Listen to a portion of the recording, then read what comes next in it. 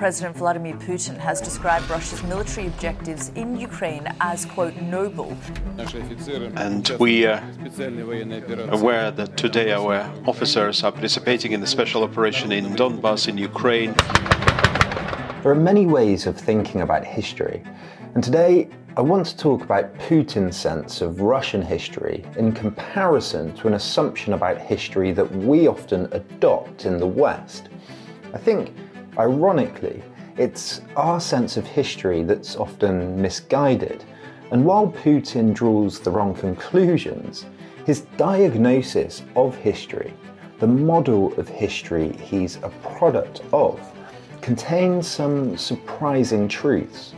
Russia's difficult relationship with Europe and its strained and unique relationship with its own identity has a long history that goes back long before Putin, of course. But it's one I think he kind of believes in, and he's strengthening some of its elements. It has a rich tradition, as we'll see, in philosophy, poetry, literature, in anti-rationalism, in romanticism. But I think if we approach it carefully, it can teach us a lot about what our model of history often leaves out.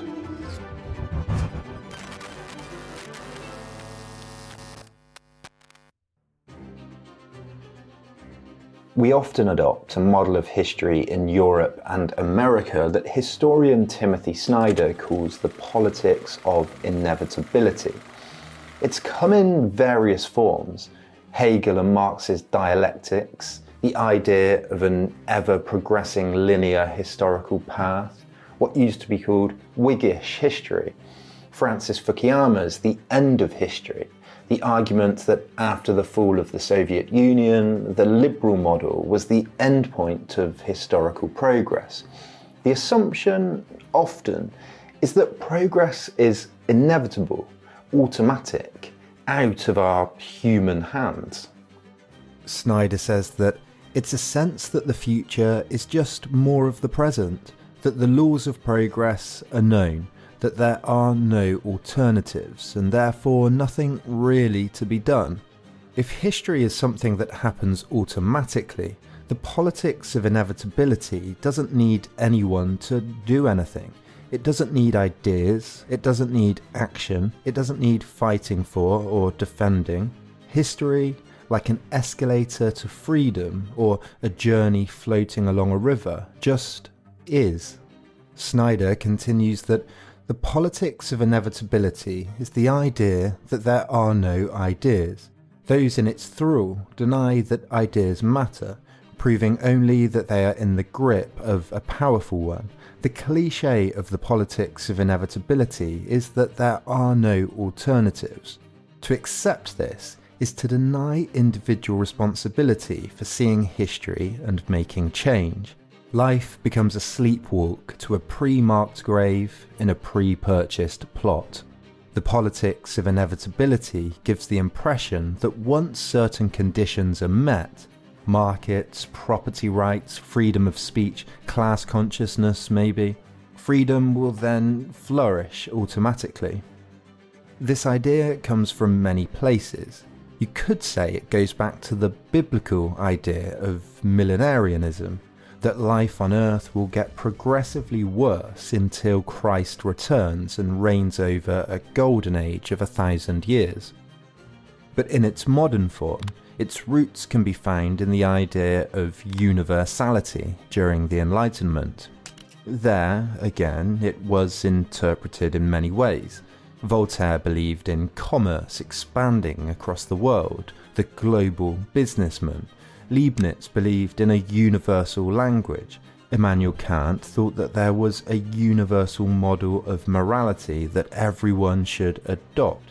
Hegel thought that the rational was real, that anything that happened was rational, and Marx believed in a universal concept of history, moving forward, scientifically. They believed that these things were inevitably true, independent of individual people. Author Pankaj Mishra writes that the rationalist idea of the Enlightenment, which we're all a product of, presented, quote, a unified project of individual emancipation, inaugurating the necessary and inevitable passage of humankind from tradition to modernity, immaturity to adulthood. What this meant was that when each nation, each country, each group or individual discovered, understood and accepted these universal truths, they would inevitably catch up with countries like England and France, who were already on the road of inexorable progress. And as Snyder argues, most of us in the West still tacitly accept this model.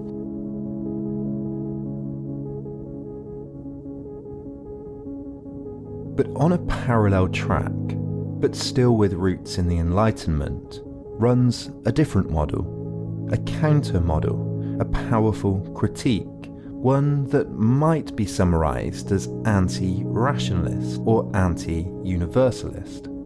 The adherents of this model were people like Rousseau, Herder, Dostoevsky and Nietzsche, and they all criticised the idea of a universal history in different ways.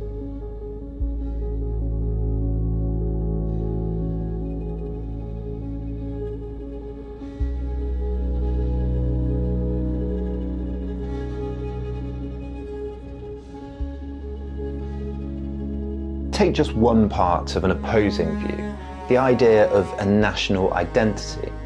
It's the idea that what defines a people's character, their essence, their spirit, is not reason or enlightened individualism or rational individuals approaching the world with a cold logic, but a presupposed integral national identity that grounds them in the first place.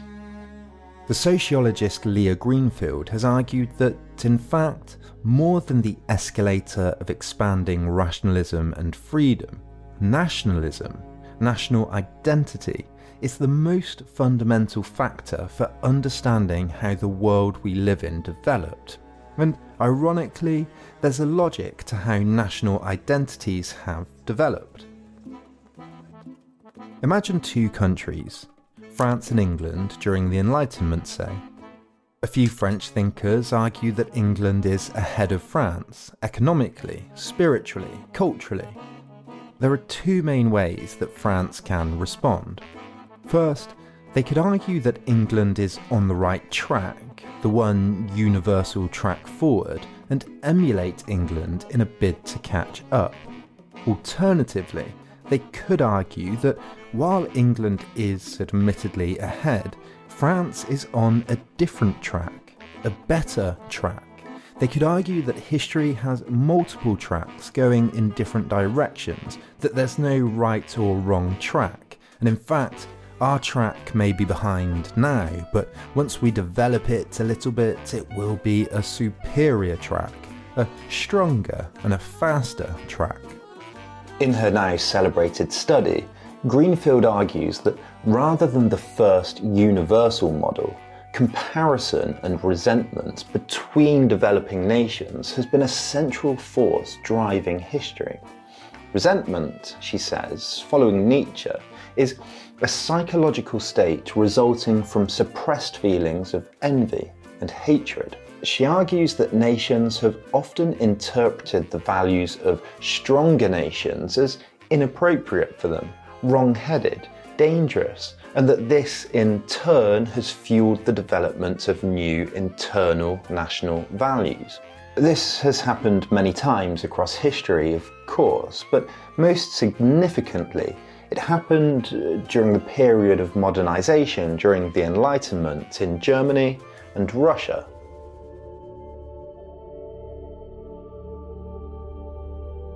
Germany and Russia both came late to modernity, and they both looked westward for emulation and inward for inspiration.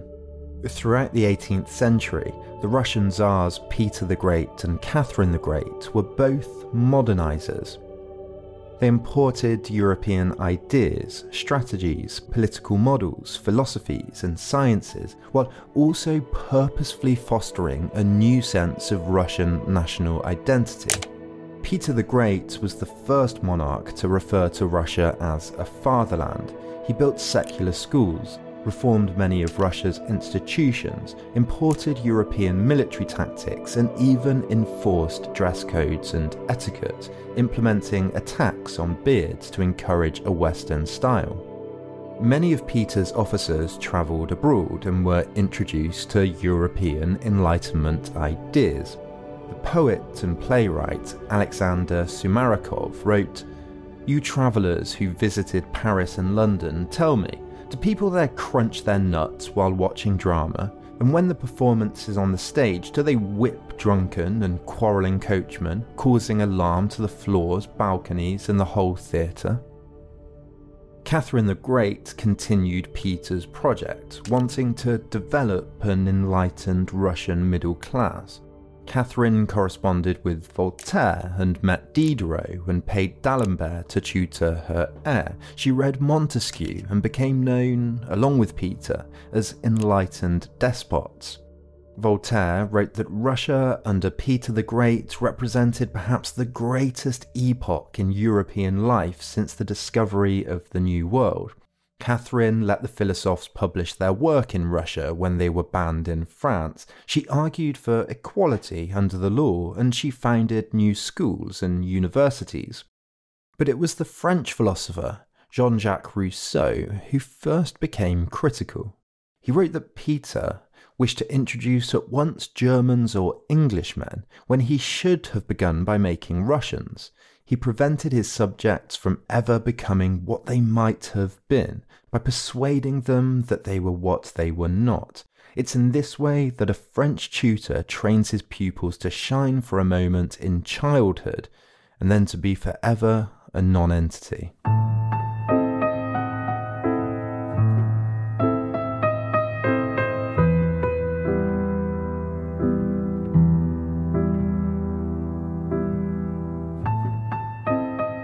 In Russia, intellectuals began having a strained relationship with their own sense of inferiority to the countries they were attempting to emulate.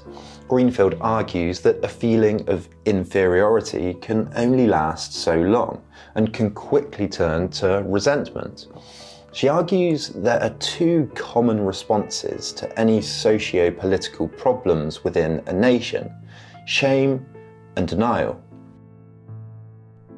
She writes that shame is a rare reaction, given how singularly unpleasant this feeling is. It must be difficult to sustain it over a period of time of any length.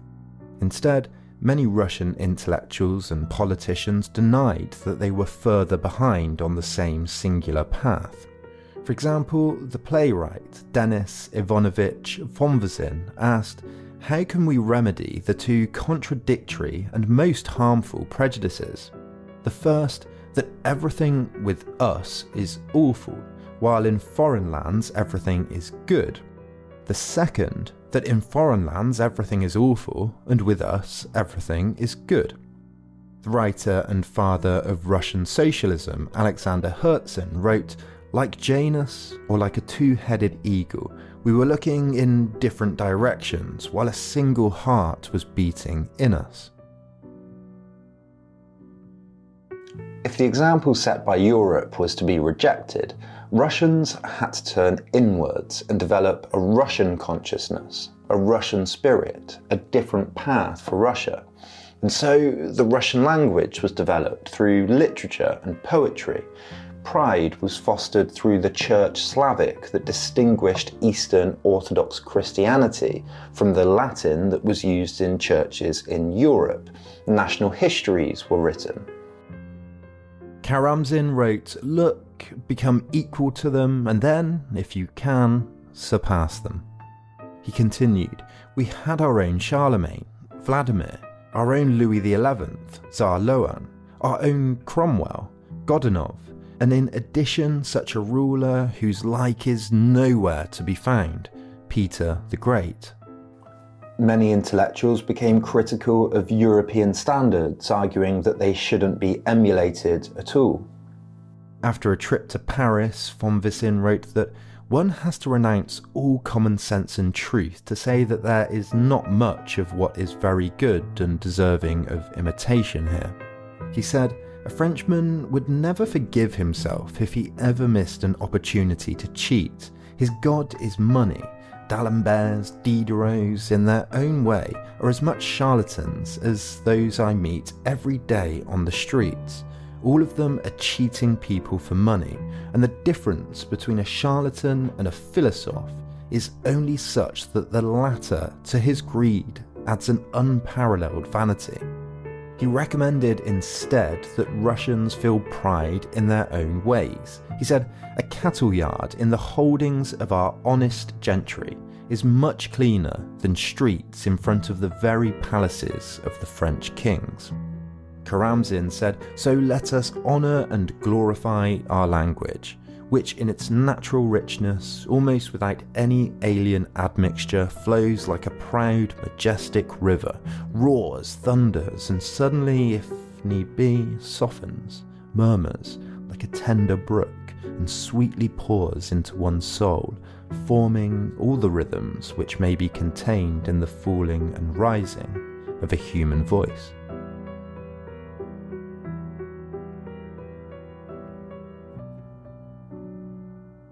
Of course, this phenomenon was not unique to Russia. In fact, it started in France with Rousseau, spread to Germany through the Romantics and to England as well, and it could be argued that it found its most distinctive form in Russian culture, but it can be found all over the world. Rousseau's emphasis on feeling, on emotion, on localism, on culture, and on the community was picked up by young discontented provincials in a not yet unified Germany that was lagging behind the rest of Europe. Mishra writes that German writers like Herder and Fichte simmered with resentment against a largely metropolitan civilization of slick movers and shakers that seemed to deny them a rooted and authentic existence. Romantics in Germany, who felt resentful of French dominance and Enlightenment rationalism, responded by imagining an authentic German culture, a Volk. The German philosopher Johann Gottfried Herder criticised the rationalist philosophers, writing that, as a rule, the philosopher is never more of an ass than when he most confidently wishes to play God, when, with remarkable assurance, he pronounces on the perfection of the world, wholly convinced that everything moves just so, in a nice straight line, that every succeeding generation reaches perfection in a completely linear progression according to his ideals of virtue and happiness. Instead of following the philosophers, he asked Germans to spew out the ugly slime of the Seine. Speak German, oh you German. The discontented Romantics throughout Europe responded to a modernity where, as Marx came to argue, everything that's solid melts into air, and instead they emphasised national myths and fables, religion, emotion, local culture, poetry and song, by romanticising local landscapes and emphasising the feelings of the downtrodden commoners, trampled on by the swift steel boots of modern commerce, modern factories and modern assumptions. The Romantics contrasted the cold calculations of reason and logic and reflection with the very real feelings and experience of everyday life, with the immeasurable, with the qualitative, with the spontaneous.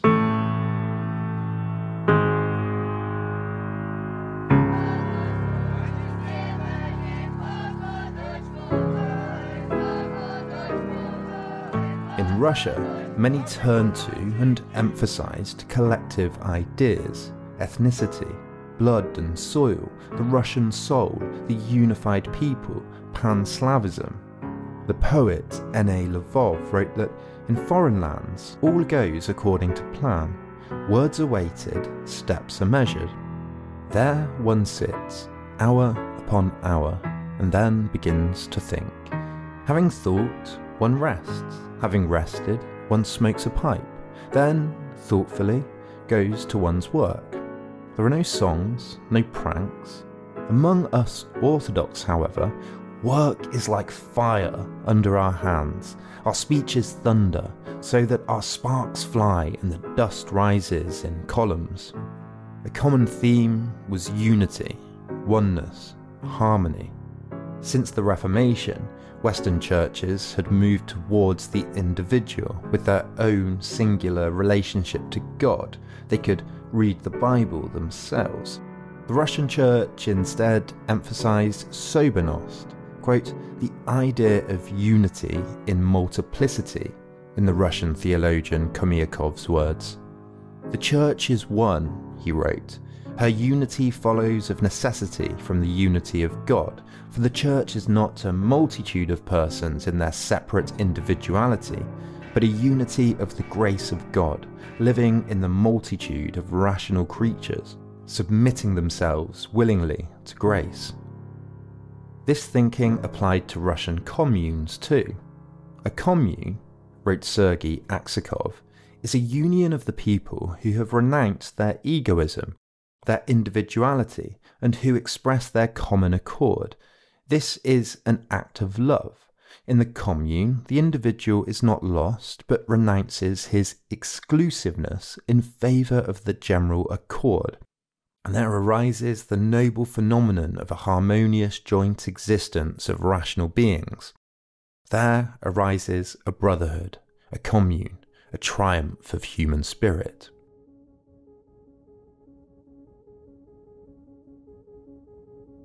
And before publishing his first major work, Notes from Underground, Fyodor Dostoevsky went on a tour of Europe.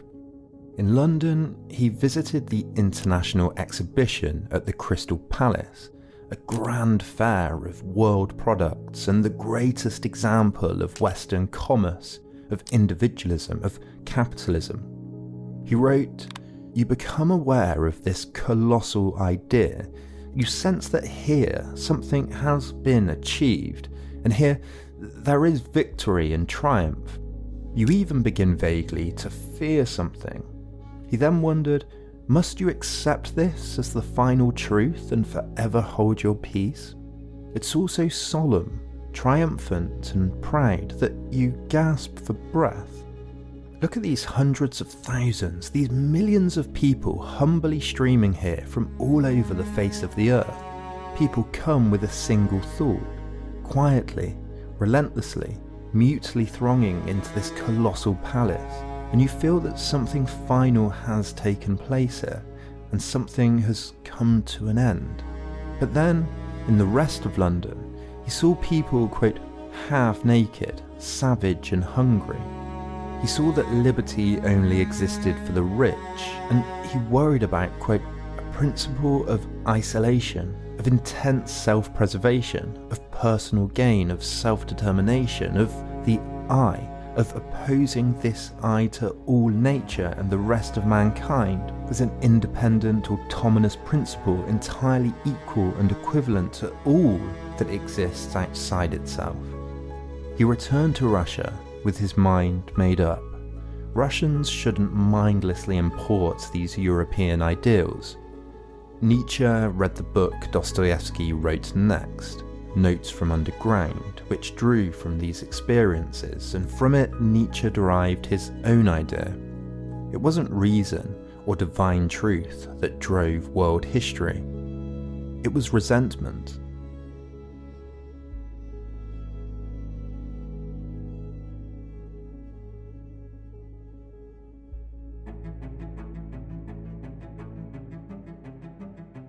Mark the date well, August 19th, 1991. Historians are likely to be analyzing the events of this day for generations to come.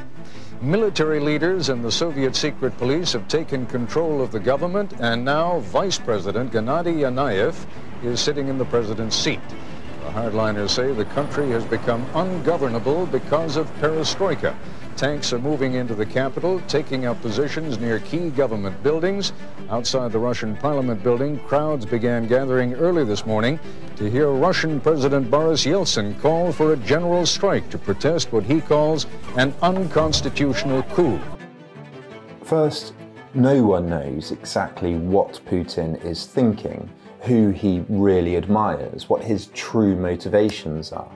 And I'm not saying he's consciously adopted this tradition or this model of history or this particular thinker.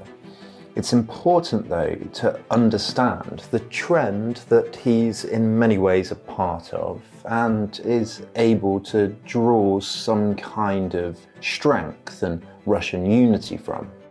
These anti-Western, anti-liberal, anti-rationalist, there are many ways to frame them, sentiments became even more fertile in Russia during the crisis of the 90s, when Russia was plunged into internal conflict, when gangs rose, when hyperinflation happened, when the provinces started to ignore Moscow or declared independence.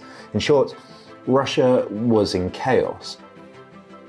In 2013, Putin said, "The question of finding and strengthening national identity is of a fundamental nature for Russia."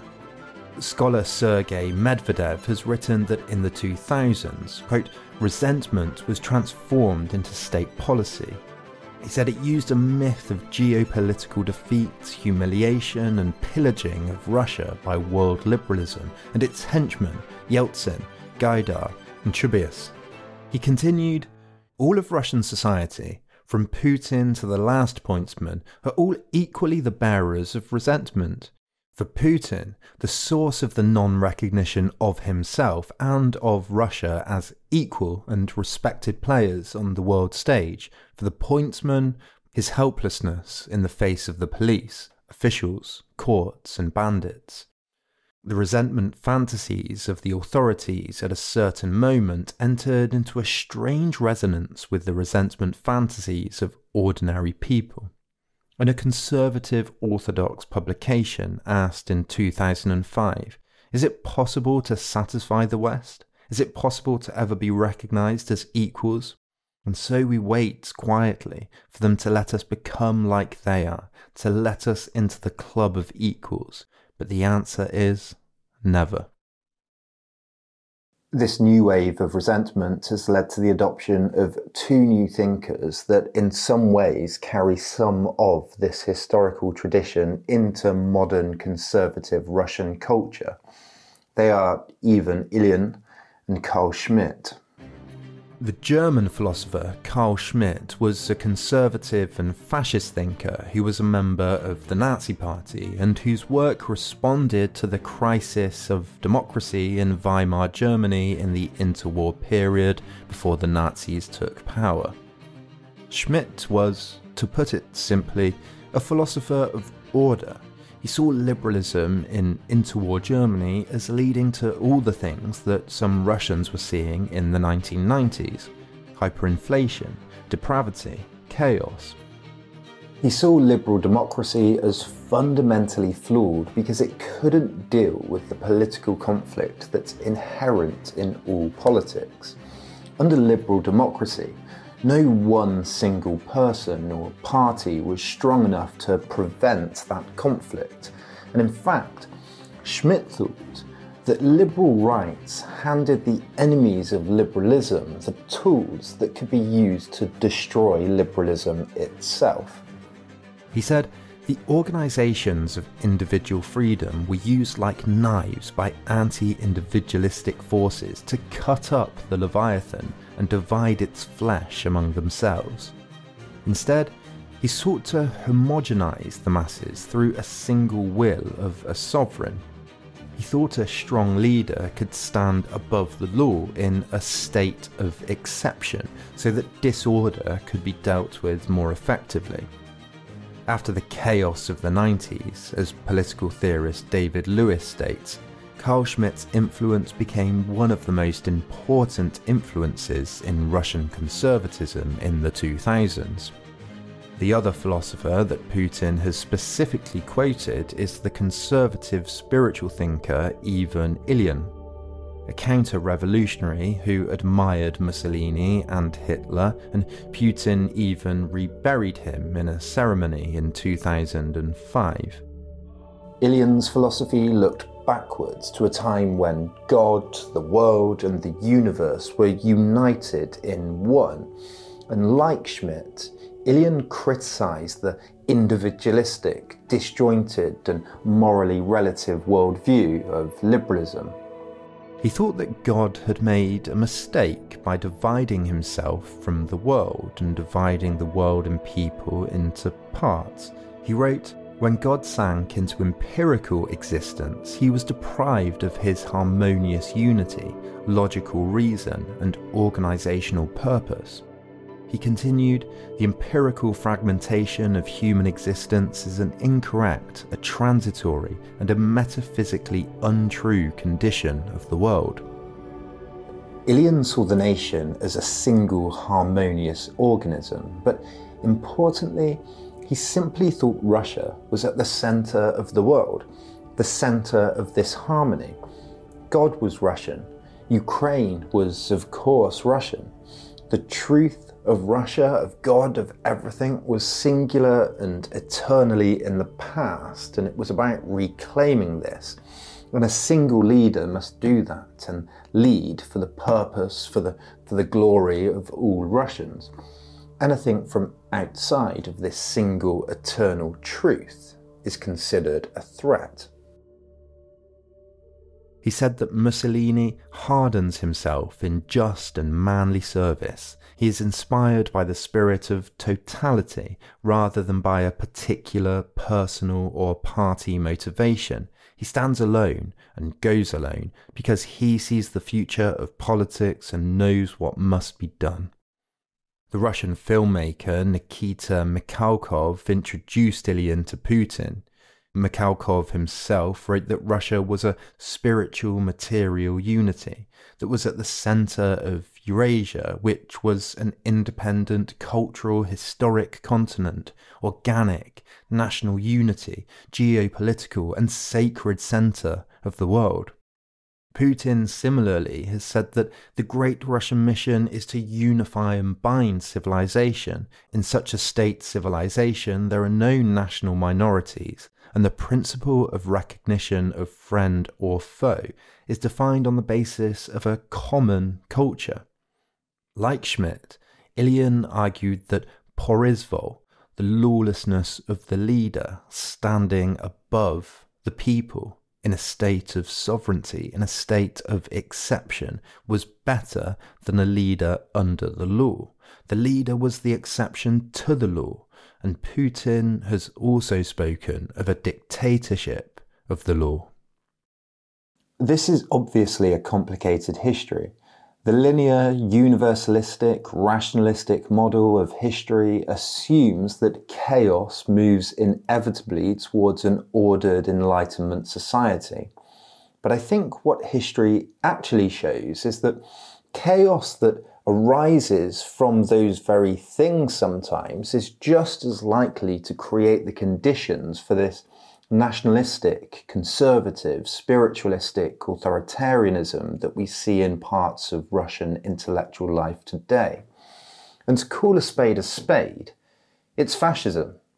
Of course, much of what I've painted here is a generalization, and it's a snapshot of a part of Russian history. There are many sides to history, Russian and everywhere else. We have to take a nuanced view on history like this.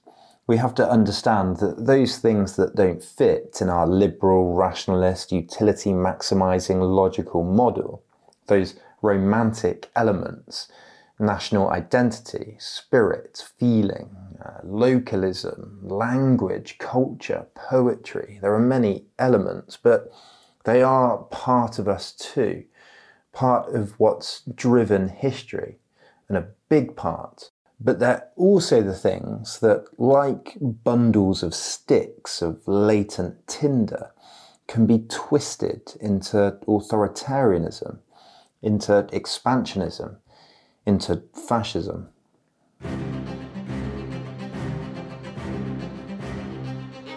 Thank you as always for watching.